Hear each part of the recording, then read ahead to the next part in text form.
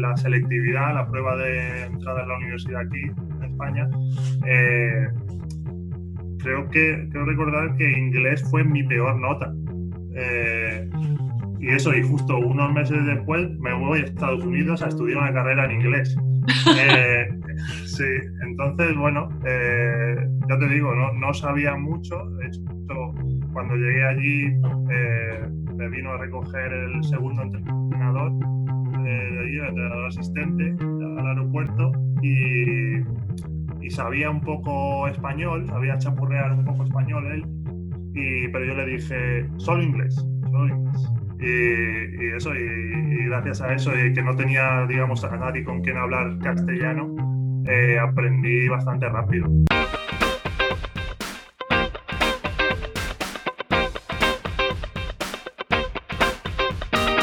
Another season in the books, the podcast featuring European professional athletes who pursue their university degrees at home or in the United States.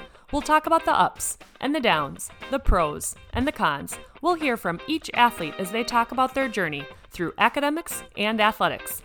I'll also be talking to coaches and getting their opinion on the subject as well.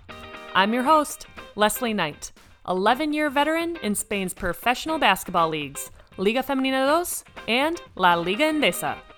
Let's get to it!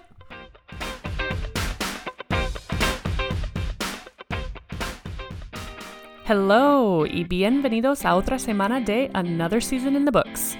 Cada una de nuestras historias es única, pero esta semana yo diría que las circunstancias de este deportista me sorprendieron aún más. Sergio Olmos es de mi quinta, del 86. Entonces llegó a Filadelfia en el otoño del 2004, aunque no empezó con sus clases hasta después de Navidades. Sergio fue a los Estados Unidos sobre la marcha. No sabía bien dónde iba. Su inglés era básico. Redes sociales había muy pocos. FaceTime y WhatsApp no existían. Y Skype no se usaba mucho aún. Eran otros momentos. Otra época de irse a los Estados Unidos para estudiar y jugar. Pero como habéis escuchado, dice que todo merecía la pena. Sergio sobrevivió los momentos duros y ahora, cuando mira hacia atrás, está muy contento por haberlo hecho. Hola Sergio, ¿qué tal estás? Hola Leslie, ¿qué tal? Bien, gracias por participar. Bienvenido al podcast. Muchas gracias, encantado. Primera pregunta, cuéntame, ¿cómo es tu primer recuerdo del deporte? Mi primer recuerdo, yo siempre desde pequeño he sido deportista. No precisamente con el baloncesto, de hecho no me gustaba nada el baloncesto, pero bueno, sí que siempre me ha gustado y vamos, siempre me ha parecido una muy buena forma de, pues, eso de relacionarse y bueno, ese es el recuerdo, ¿no? De entrenar, ¿no? De ir con tus amigos y demás. Básicamente eso es lo primero que me viene a la mente. Ajá, ¿jugabas muchos deportes de pequeño? Sí, bueno, eso, empecé con la natación, luego pasé a balonmano, luego pasé a atletismo, ¿no? Que hacía un poquito de todo y al final encontré ahí que era más o menos bueno en salto de altura, no sé si sabes, esto que van así como en medio círculo y saltan la barra. Pues en eso, y bueno, me gustaba y tal, pero bueno, ya cuando llegué a esto creo que me dio por hacer esto cuando tenía 12 años, una cosa así, y bueno, era bien, pero bueno, no se me daba del todo bien. Y eso, y luego por parte de mi padre, que le gustaba mucho el baloncesto y había jugado, no profesionalmente, pero sí que le gustaba mucho, pues me insistió en que jugara baloncesto, porque bueno, yo era muy alto ya. y nada, entonces, pues a los 14 años, una cosa así, le di una oportunidad y mira, hice bien. Sí, entonces empezaste bastante, entre comillas, tarde a jugar al baloncesto. Sí, ¿no? Casi todos así los compañeros que he tenido a lo largo de mi carrera como jugador, han empezado bastante antes, eso, gente con 7 años ya botando balón. Entonces, bueno, sí que me ayudó que no estuviese haciendo nada de deporte y bueno, eso también pues, me ha ayudado a lo mejor a ahora ser un poco más coordinado o lo que sea, dado a mi altura, pero sí, empecé más tarde de lo habitual. Ya, el otro día me encontré con una entrenadora de estudiantes y entrena con niños tan jóvenes de 4 años en el baby basket.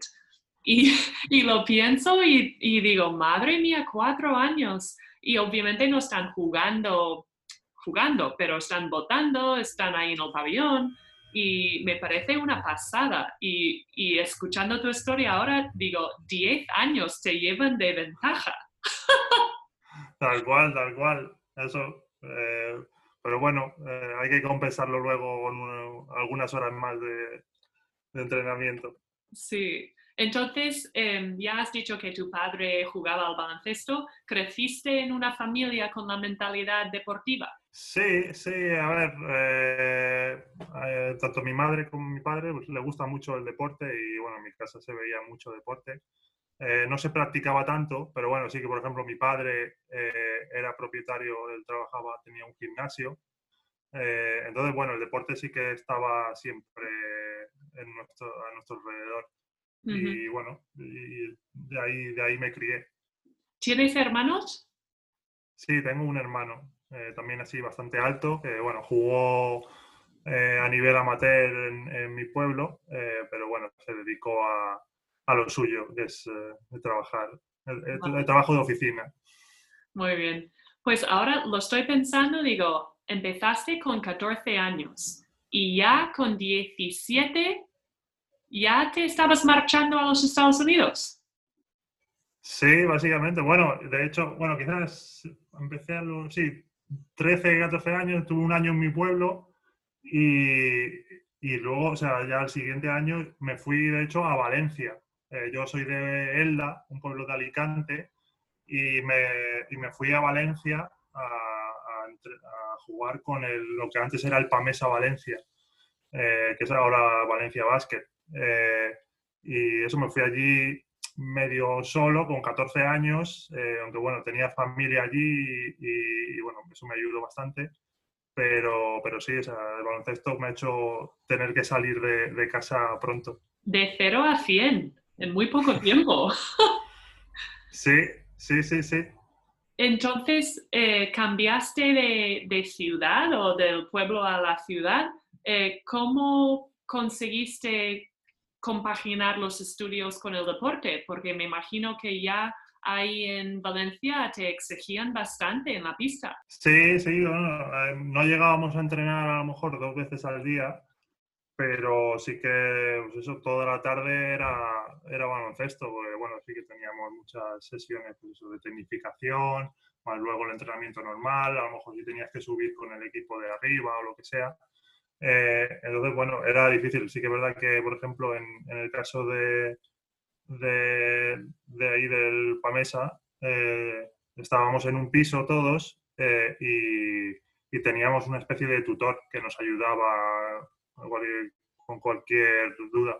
Yo siempre he sido bastante responsable y bueno, no me ha hecho falta mucho, no me hacía falta que me insistiesen demasiado para hacer mi trabajo, pero sí ayudaba a tener un poco esa rutina. Y bueno, la verdad es que todos los que estábamos allí lo sacábamos bastante bien. Así que más o menos desde los 15 y 17 o 18 años estabas viviendo en un piso con otros compañeros, Sí, sin padres. correcto. Bueno, de hecho, el primer año que fiché yo allí en Valencia, me fui allí porque no me becaron todavía el primer año. No confiaban en mí, digamos. Y entonces me fui allí porque yo tenía familia y me fui a vivir con mi abuelo, que bueno, ya estaba mayor y realmente pues, estaba allí con él, pero estaba medio solo. Entonces, bueno, me ayudaba pues eso de mis tíos, a veces iba a comer a casa de mis tíos, ¿no? Mis padres se buscaron las habichuelas para que un chaval de 14 años se pudiese mover por allí y eso, iba a entrenar allí en metro, que tardaba 45 minutos, cosas así. Entonces sí, eso, un chaval de 14 años, pues ahí en Valencia, que es una ciudad bastante grande, pero bueno, eso también te hace madurar y aprender un montón. Claro, porque ¿cuánto se tarda o cuántos kilómetros son desde donde naciste a donde estabas en Valencia? Estaría pues a unas 2 horas en coche. Ah, vale. Sí, no es demasiado, pero claro, eso, mis padres venían todos los fines de semana a vernos jugar, pero realmente está solo del día a día. Sí, sí. Y entonces, ¿desde dónde surgió la idea posiblemente de irte tan lejos como es los Estados Unidos a seguir jugando y estudiando?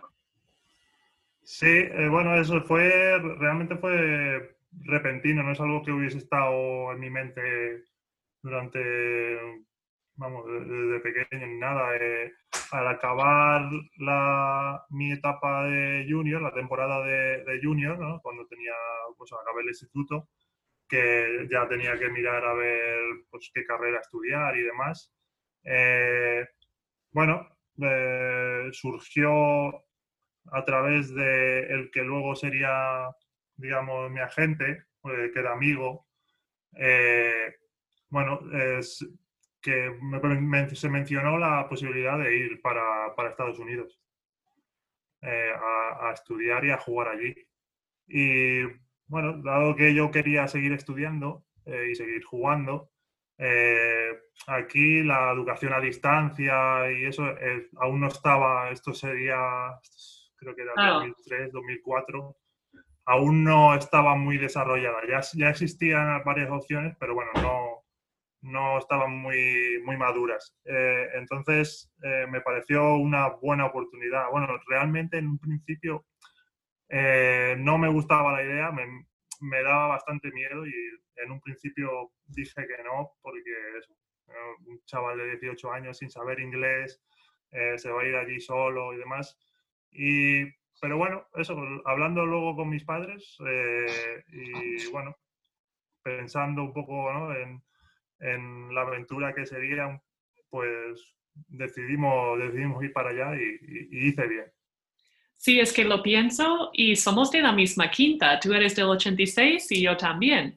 Sí, Y en 2004, cuando yo empecé la universidad, estoy pensando que en este momento, pues las series y me imagino que en España el inglés no era como es ahora. Ahora hay un montón de academias, puedes ver películas, series, la música, todo es más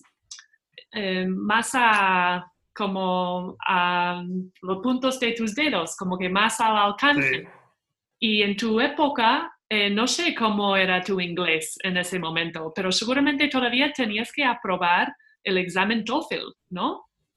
Sí, correcto. Claro, yo me fui allí en septiembre y eso, yo sabía el inglés básico del instituto. Así que es verdad que cuando era más pequeño había ido algunos años a academia, pero vamos, eh, mi inglés era básico. De hecho, en la selectividad, la prueba de entrada a la universidad aquí en España, eh, creo recordar que inglés fue mi peor nota. Eh, y eso, y justo unos meses después me voy a Estados Unidos a estudiar una carrera en inglés. Eh, sí, entonces, bueno, ya te digo, no sabía mucho. De hecho, cuando llegué allí, me vino a recoger el segundo entrenador de allí, el entrenador asistente al aeropuerto, y sabía un poco español, sabía chapurrear un poco español él, pero yo le dije, solo inglés, solo inglés. Y gracias a eso, y que no tenía, digamos, a nadie con quien hablar castellano, aprendí bastante rápido. Y sí, entonces eso, estuve desde septiembre hasta diciembre, no entré en la universidad, yo estuve viviendo allí en una casa que había encontrado, eh, viviendo con unos amigos, pagando alquiler y todo, con unos amigos del entrenador asistente, de 30 años o algo así, un chaval de 18 años, yo, y eso.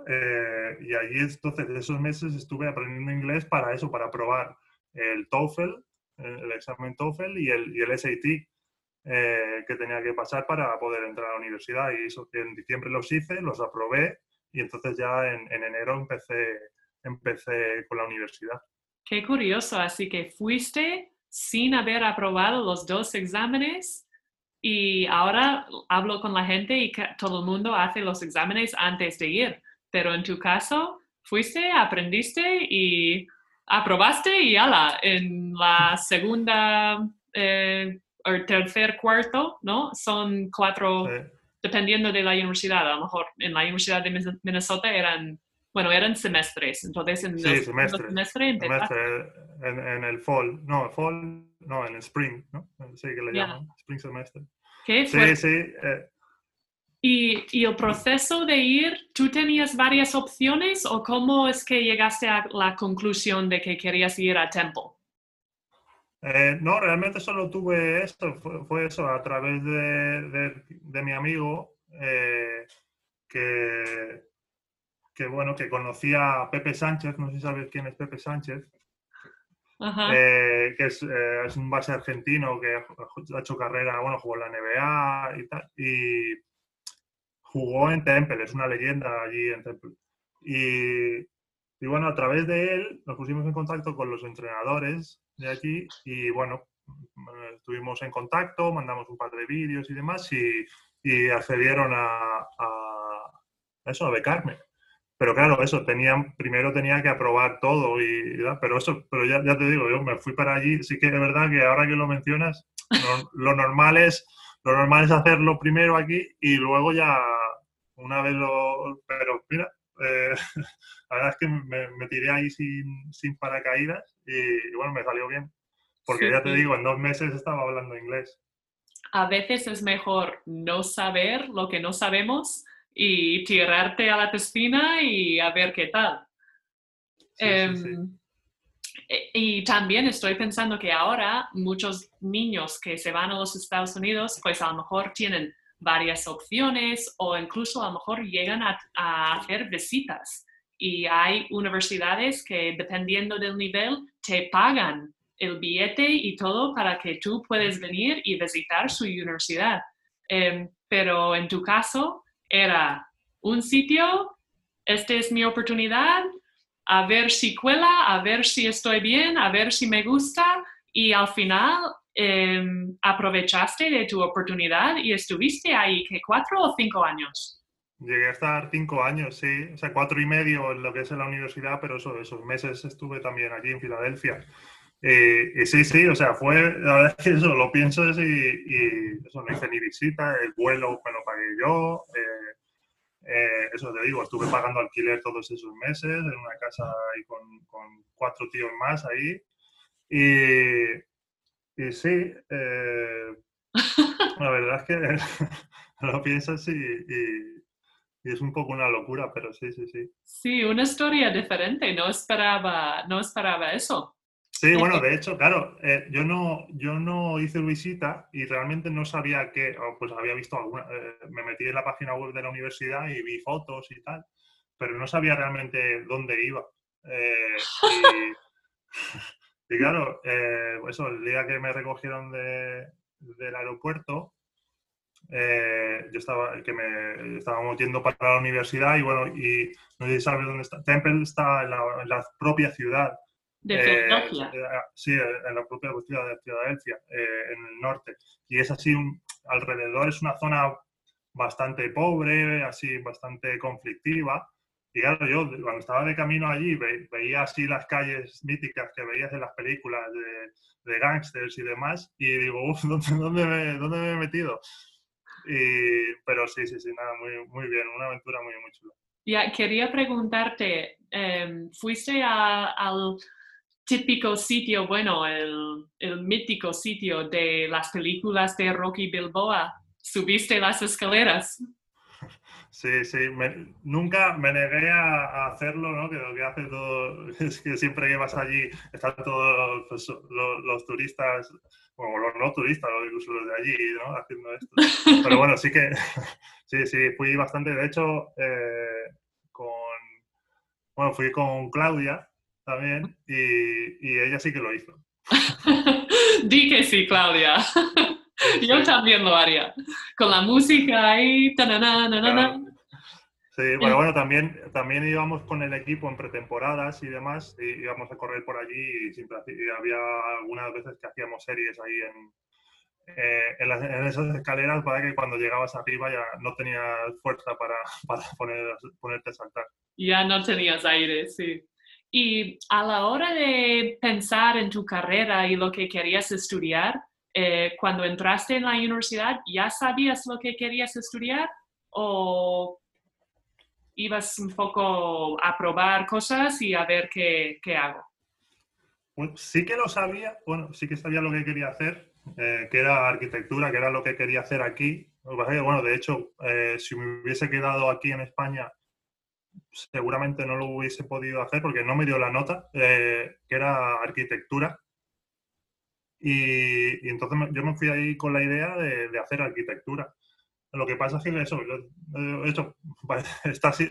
fue todo pues un poco improvisado.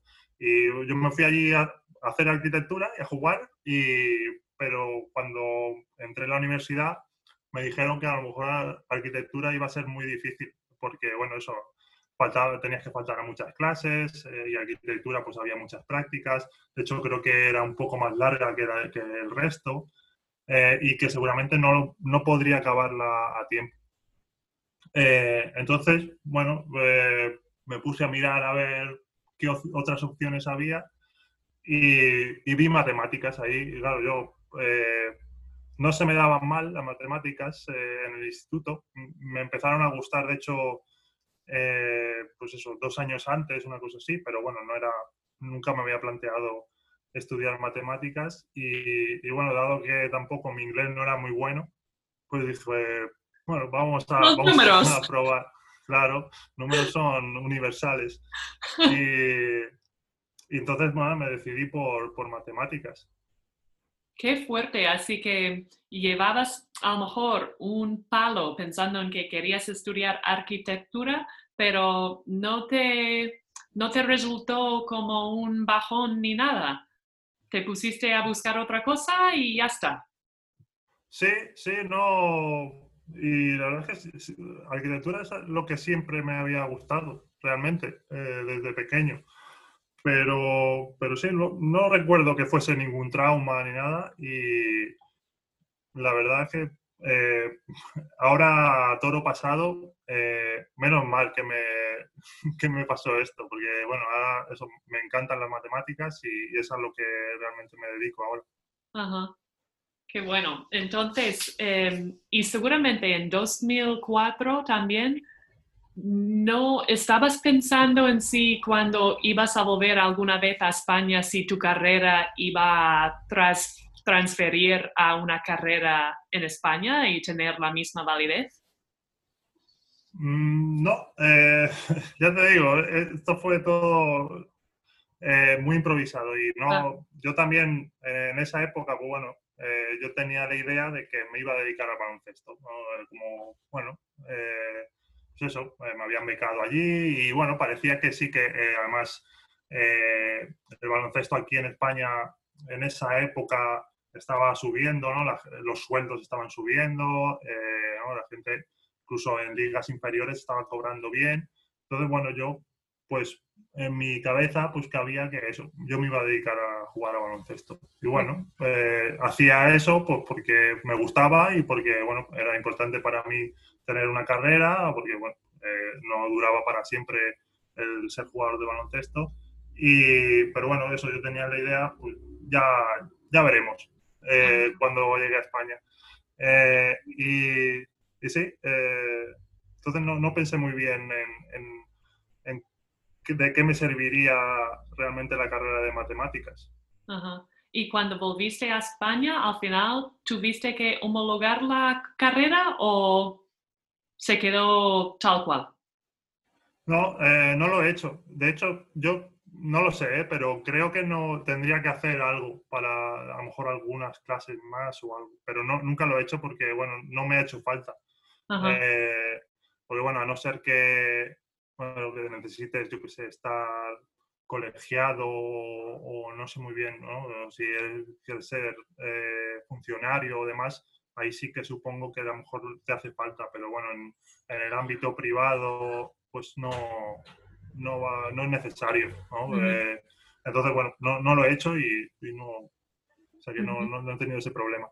Vale. Y cuando te fuiste, en principio, cuando te fuiste a los Estados Unidos, ¿tenías algún estereotipo? ¿Estabas pensando en algo de lo que te ibas a encontrar? ¿O lo que dijiste un poco antes, que no sabías muy bien dónde te habías metido?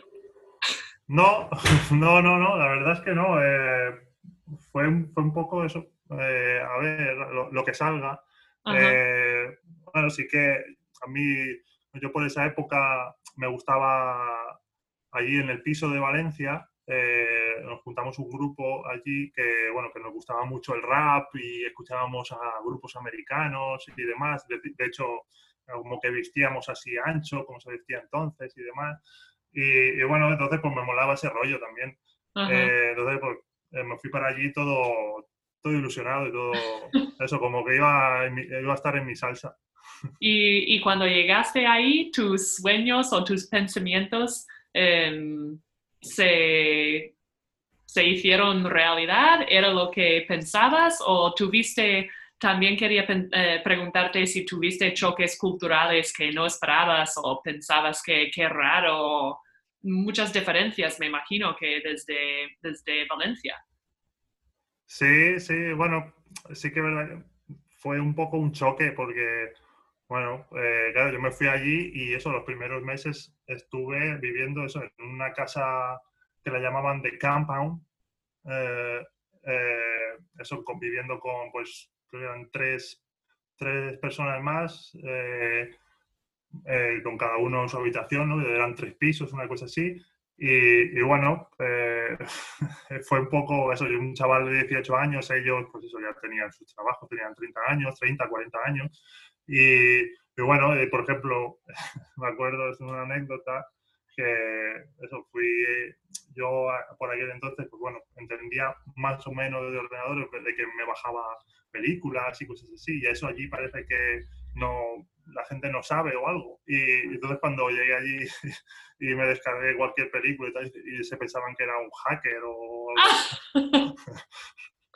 Sí, Qué bueno. sí. Entonces, bueno, no es la idea yo, ¿no? que tenía, ¿no? De estar viviendo allí, ¿no? en una casa, eso, y tener que coger el tren para ir a la universidad y demás. Pero bueno, la verdad es que me encantó esa aventura y sí. Y cuando entraste ya en la universidad con tu equipo, con tus compañeros, ¿cómo fue la transición en la pista en comparación de lo que habías estado acostumbrado en España? Me costó bastante, porque bueno, físicamente, pues bueno, era un chaval de 18 años, ¿no? Muy delgadito. Bueno, si yo ya soy, durante mi etapa como profesional ya era delgado, pues allí aún más y bueno, se notaba bastante. Entonces, bueno, la verdad es que me costó un poquito. Los primeros años fueron duros y de hecho mi segundo año, cuando iba a comenzar mi segundo año, estuve a punto de no volver, de ese verano no volver. Porque bueno, eso, no jugaba mucho, me costaba mucho, eso, entrar en la dinámica del equipo y demás. Pero bueno, le di otra oportunidad y hice bien, otra vez. Ajá. Bueno, seguramente es que pensando en 4 años o casi 5 años de extranjero jugando, estudiando a la vez, todo nuevo, habrá obstáculos y baches. ¿Qué crees que eran los obstáculos más grandes o más claros que tenías que superar? Sí, bueno, al principio, sobre todo el idioma, eso yo cuando empecé con el equipo, digamos, me costaba, digamos, entrar en la dinámica esa. Si hay en conversaciones de grupo, por ejemplo, ¿no? En el vestuario, lo que sea, me resultaba incluso difícil de entender muchas cosas. Entonces, bueno, ahí pues ya te excluye un poco. que es lo que le pasa, ¿no? A lo mejor a ti cuando llegaste aquí también. Entonces, ese es ¿no? El principal obstáculo al principio, pero luego sobre todo fue, pues, bueno, eso, cuando no juegas, a los jugadores de baloncesto, pues me gusta jugar, y cuando el baloncesto no va bien, pues como que todo va peor, ¿no? De lo que a lo mejor realmente es.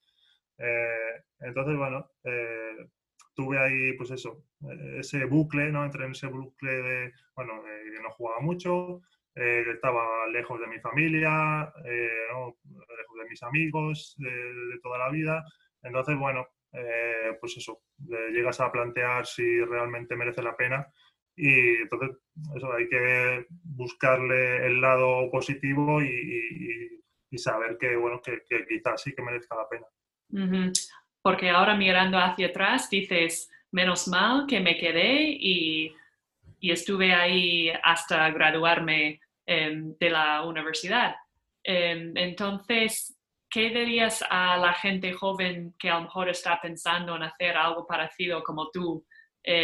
Obviamente no todo va a ser un camino de rosas, pero ¿qué les dirías para animarles, o qué consejos les darías para seguir con la carrera, con los 4 años y aguantar?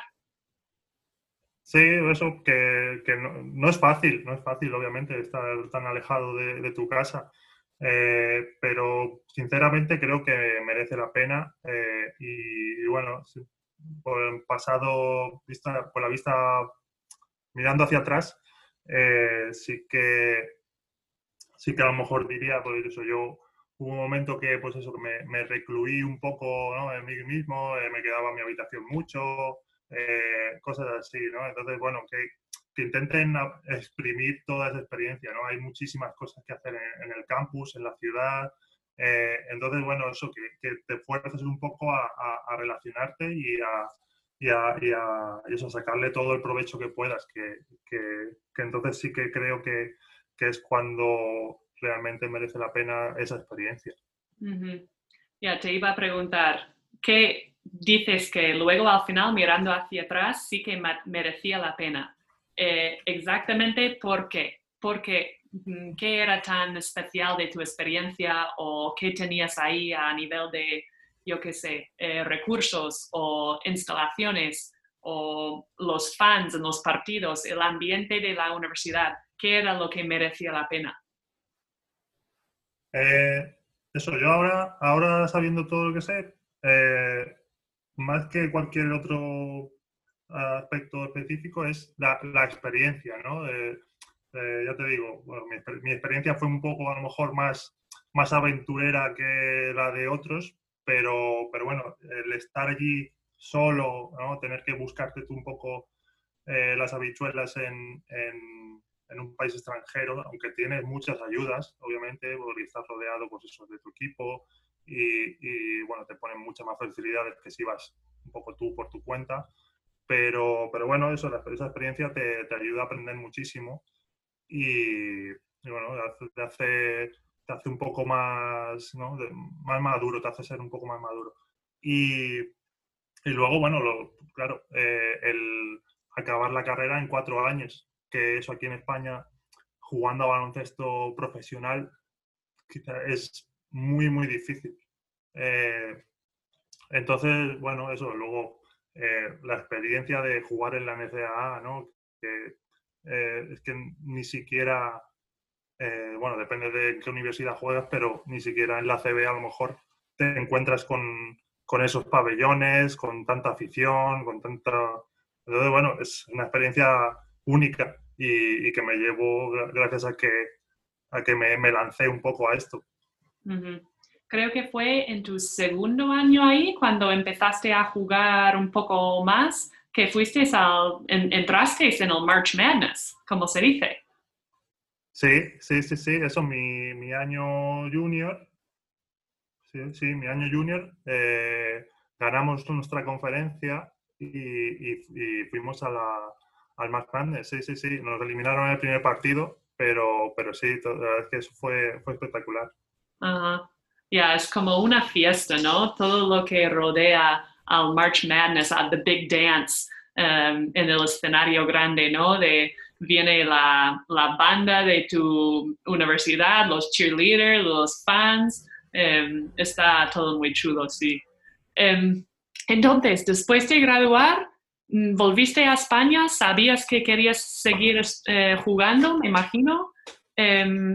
Y dame una lista rápidamente. ¿Por dónde has pasado desde que volviste a España? Sí, pues empecé en la isla de La Palma, en Canarias. Ahí en Leboro. Yo eso, desde que empecé hasta que acabé, realmente he estado en Leboro. Y después de La Palma pasé a Palencia.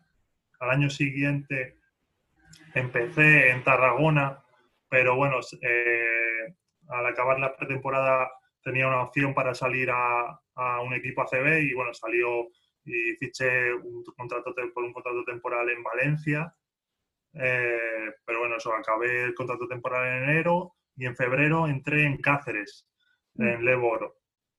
Acabé el año allí, luego a la temporada siguiente fui a Burgos, ahí ya, bueno, me paré un poco y estuve 3 años allí, que es donde conocí a Claudia. Y después de esos 3 años fiché en Coruña, donde también estuve 3 años, que es donde es Claudia, de donde es Claudia. Y ya mis 2 últimos años en Granada. Wow, así que también has recorrido bastante el país entero y hace poco decidiste ya colgar tus zapatillas y decir hasta luego a tu carrera deportiva. Entonces ahora estás como en tu primera temporada, podríamos decir, trabajando en otra cosa. ¿Qué tal ha sido la transición para ti de ser jugador a ser, pues, un empleado en una empresa? Pues ha sido bastante brusco. Lo he llevado bien, porque bueno, pues sí es verdad que el tener, digamos, algo que hacer, ¿no? Pues te deja poco tiempo a pensar en lo que has dejado, digamos. Pero sí, claro, es un cambio importante porque eso, el ser jugador de baloncesto es, pues eso, llegas al pabellón, entras al vestuario y es, pues eso, todo risas, todo tal, luego entras a la pista y estás pegándote ahí con todo el mundo, tal, y claro, esto es completamente distinto y más aún en esta situación, ¿no? en la que estamos, ¿no? De que estamos teletrabajando y bueno, estás aún más aislado. Entonces eso el día ha cambiado por completo porque yo ahora estoy delante de un ordenador 8 o 10 horas. Entonces, bueno, ha sido un cambio radical. Y antes de entrar en el trabajo, cuando volviste a España y estuviste, pues, ¿qué? ¿Casi 12 años de jugador profesional? ¿11? 11 temporadas. 11 temporadas, tampoco dejaste de estudiar, porque creo que hubo alguna temporada ahí que sacaste un máster, ¿no? Sí, sí. Bueno, eso, cuando volví de Estados Unidos sí que estuve, no sé si 2 o 3 años en los que no hice nada en cuanto a estudios, pero luego pues ya empecé a pensar en el futuro, ¿no? Porque bueno, ya llegué a España y vi lo que era la realidad, ¿no? Que no era tan bonito como pensaba, porque bueno, yo llegué a España en 2009, que fue eso, fue cuando pegó la crisis y bueno, ya no se pagaban los sueldos que se pagaban antes. Entonces, bueno, se veía que pues, una vez acabase el baloncesto iba a tener que trabajar de algo porque no daba. Entonces, bueno, me metí a otra carrera que es a distancia, que en estadística y en economía. Es un grado combinado.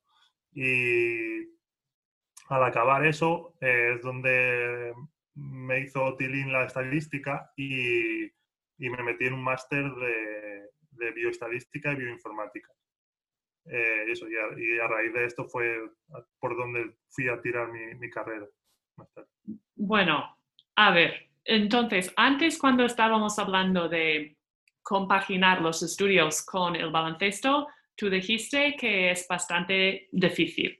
Y ahora vuelves a España y dices, venga, voy a hacer otra carrera, aunque sea por internet, entonces no era presencial, pero ¿tardaste cuántos años en sacarte la carrera? Creo que la saqué a años, sí, creo que tardé 4 años. Sí, Wow. Y entrenando sí, 2 veces al día, sí, viajando. sí, a ver, sí que es verdad que, bueno, es difícil, pero bueno, dentro de lo que cabe, nuestro trabajo, ¿no?, de jugador de baloncesto sí que te deja bastante tiempo comparado con otros trabajos, a lo mejor, ¿no? A ver, bueno, sí que es verdad que es duro, eso, porque muchos días llegas físicamente destrozado, ¿no? O que, bueno, las pretemporadas son durísimas, ¿no? O cosas así. Entonces es difícil llegar a casa cuando tienes agujetas hasta en las orejas, ponerte a estudiar, ¿no? Entonces, pero bueno, sí que es verdad que al ser online y bueno, de hecho fue una carrera en una universidad del Reino Unido. Ah, lo hiciste en Y inglés. sí, sí, claro, ahí ya sabía inglés. Entonces, Ah, mira, sí, sí, sí. qué bueno. Y, sí, sí. Y bueno, por esa época, pues eso, de hecho, ya por esa época me gustaba más estudiar incluso que mi primera carrera, digamos. Estaba más centrado, y entonces la pude sacar mejor y todo eso, por año. Vale. Y luego hiciste el máster. Entonces, ya cuando estabas pensando en dejar de jugar, estabas bastante preparado para tomar el siguiente paso, diría yo. Sí, esa era la idea, ¿no?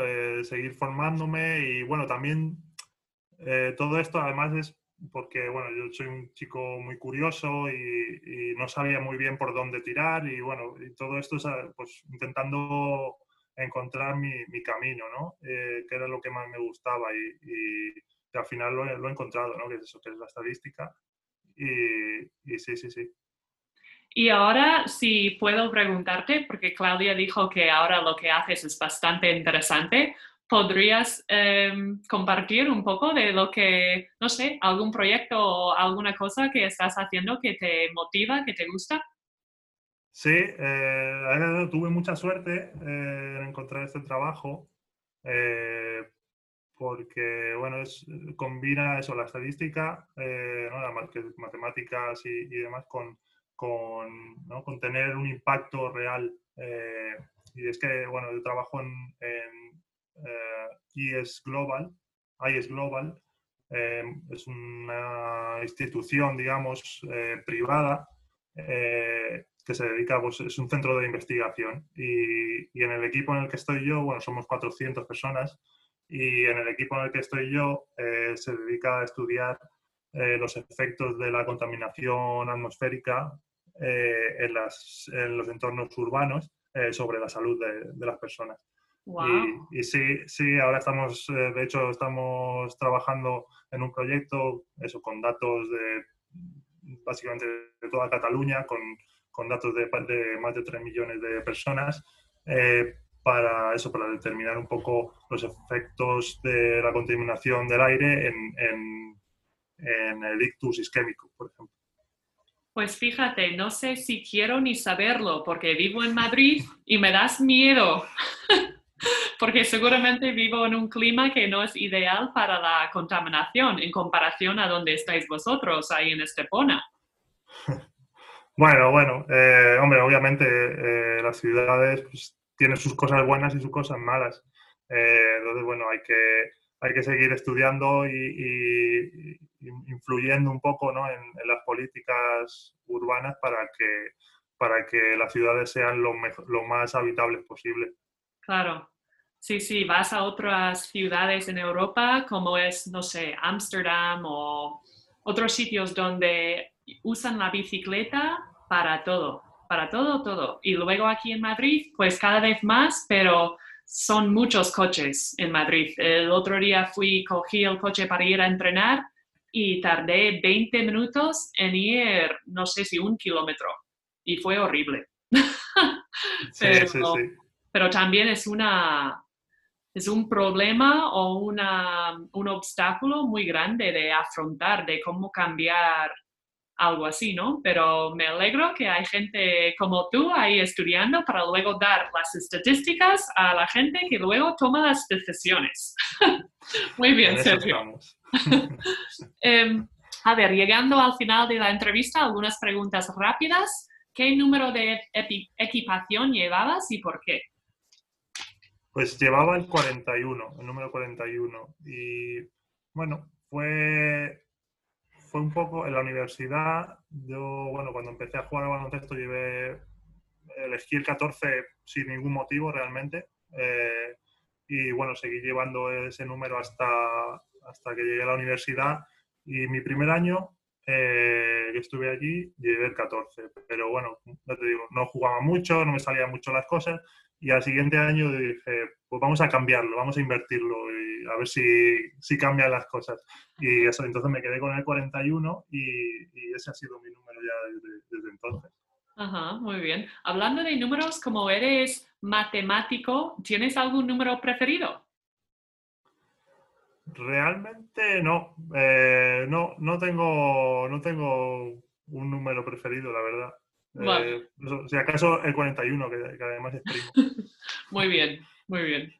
Y cuando te fuiste a los Estados Unidos y cada año que volvías, ¿llevabas algo de España como un producto de comida o algo que sabías que no ibas a poder encontrar ahí?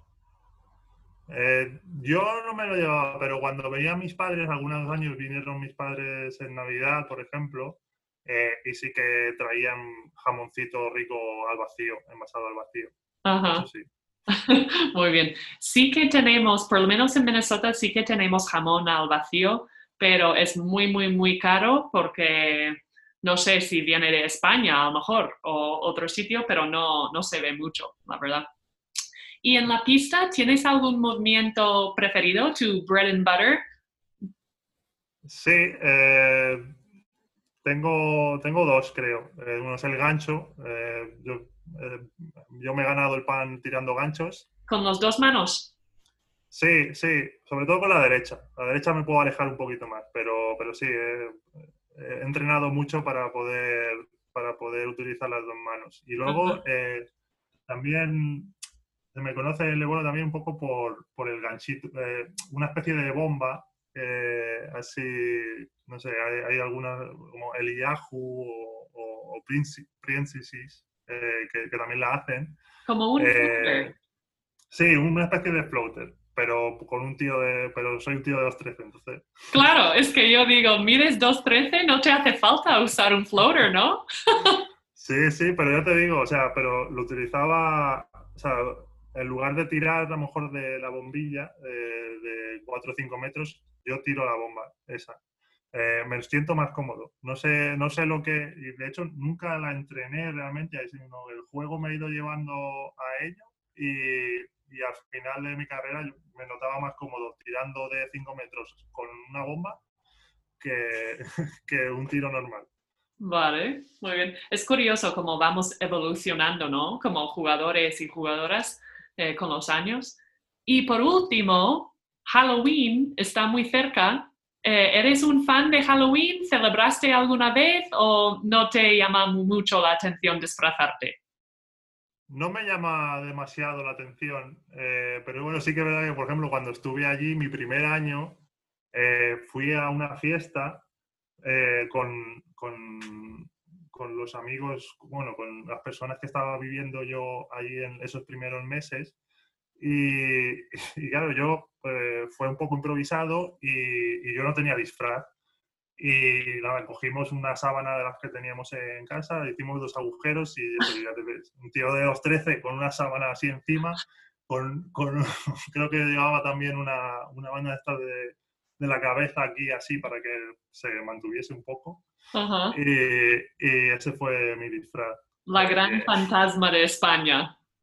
Sí, sí, sí. Muy bien. Pues Sergio, encantada. Muchísimas gracias por compartir tanto. Y oye, me alegra de escuchar una historia diferente porque las historias de hoy en día son un poco más pues organizadas. No sé, hay más opciones ahora, está todo más pensado. Y tu historia de sobre la marcha, me voy a ver qué me encuentro. Me parece interesante y también chapó por tener una personalidad y una actitud de abierta, ¿no? De a ver lo que pasa y da igual lo que sea, voy a seguir. Sí, sí, yo creo que eso, que se está a lo mejor no perdiendo, porque bueno, la gente sigue siendo así, ¿no? Pero bueno, sí que animo a la gente a eso, bueno, que esto es una aventura y eso, que hay que ser valiente y bueno, que vamos encontrando nuestro camino. Eso es, hay que ser valiente y intentar a mantener la cabeza positiva y hacer, en inglés decimos hacer lemonade out of lemons. Perfecto. No sé en español si se dice lo mismo, pero hacerlo mejor con lo que tienes, ¿no? Exacto. Bueno, pues muchísimas gracias, Sergio. Un abrazo. Muchas gracias a ti. Un abrazo. Y así llegamos al final de esta semana de Another Season in the Books. Pienso en la historia de Sergio y alucino. No tuvo más que una opción y la idea de hacer un transfer creo que ni le llegó a la cabeza. Pero él quiso aprovechar sí o sí. ¿Habéis escuchado la frase que dice, la vida es 10% lo que te pasa y 90% cómo reaccionas ante lo que te pasa? Es decir, tu actitud y tu perspectiva son casi todo. Puedes hacer limonada de limones o puedes hundirte hasta que desaparezcas. La actitud que Sergio decidió escoger le salvó y acabó convirtiendo una muy difícil experiencia en una de las mejores de su vida. ¡Chapo! Él mismo lo dice, es un chico curioso y desde que dejó la Universidad de Temple no ha dejado de aprender y de formarse, siempre compaginando los estudios con el deporte. Y por último, antes de que os vayáis, podéis encontrar Another Season in the Books, Apple Podcasts, Spotify, Stitcher, Google Play, eBooks y otros tantos sitios. Y por qué no, hacerme el favor de evaluar el programa o dejar un comentario. Tu apoyo vale para mucho. Soy Leslie Knight, deseándoos una buena y sana semana. Cuidaros mucho.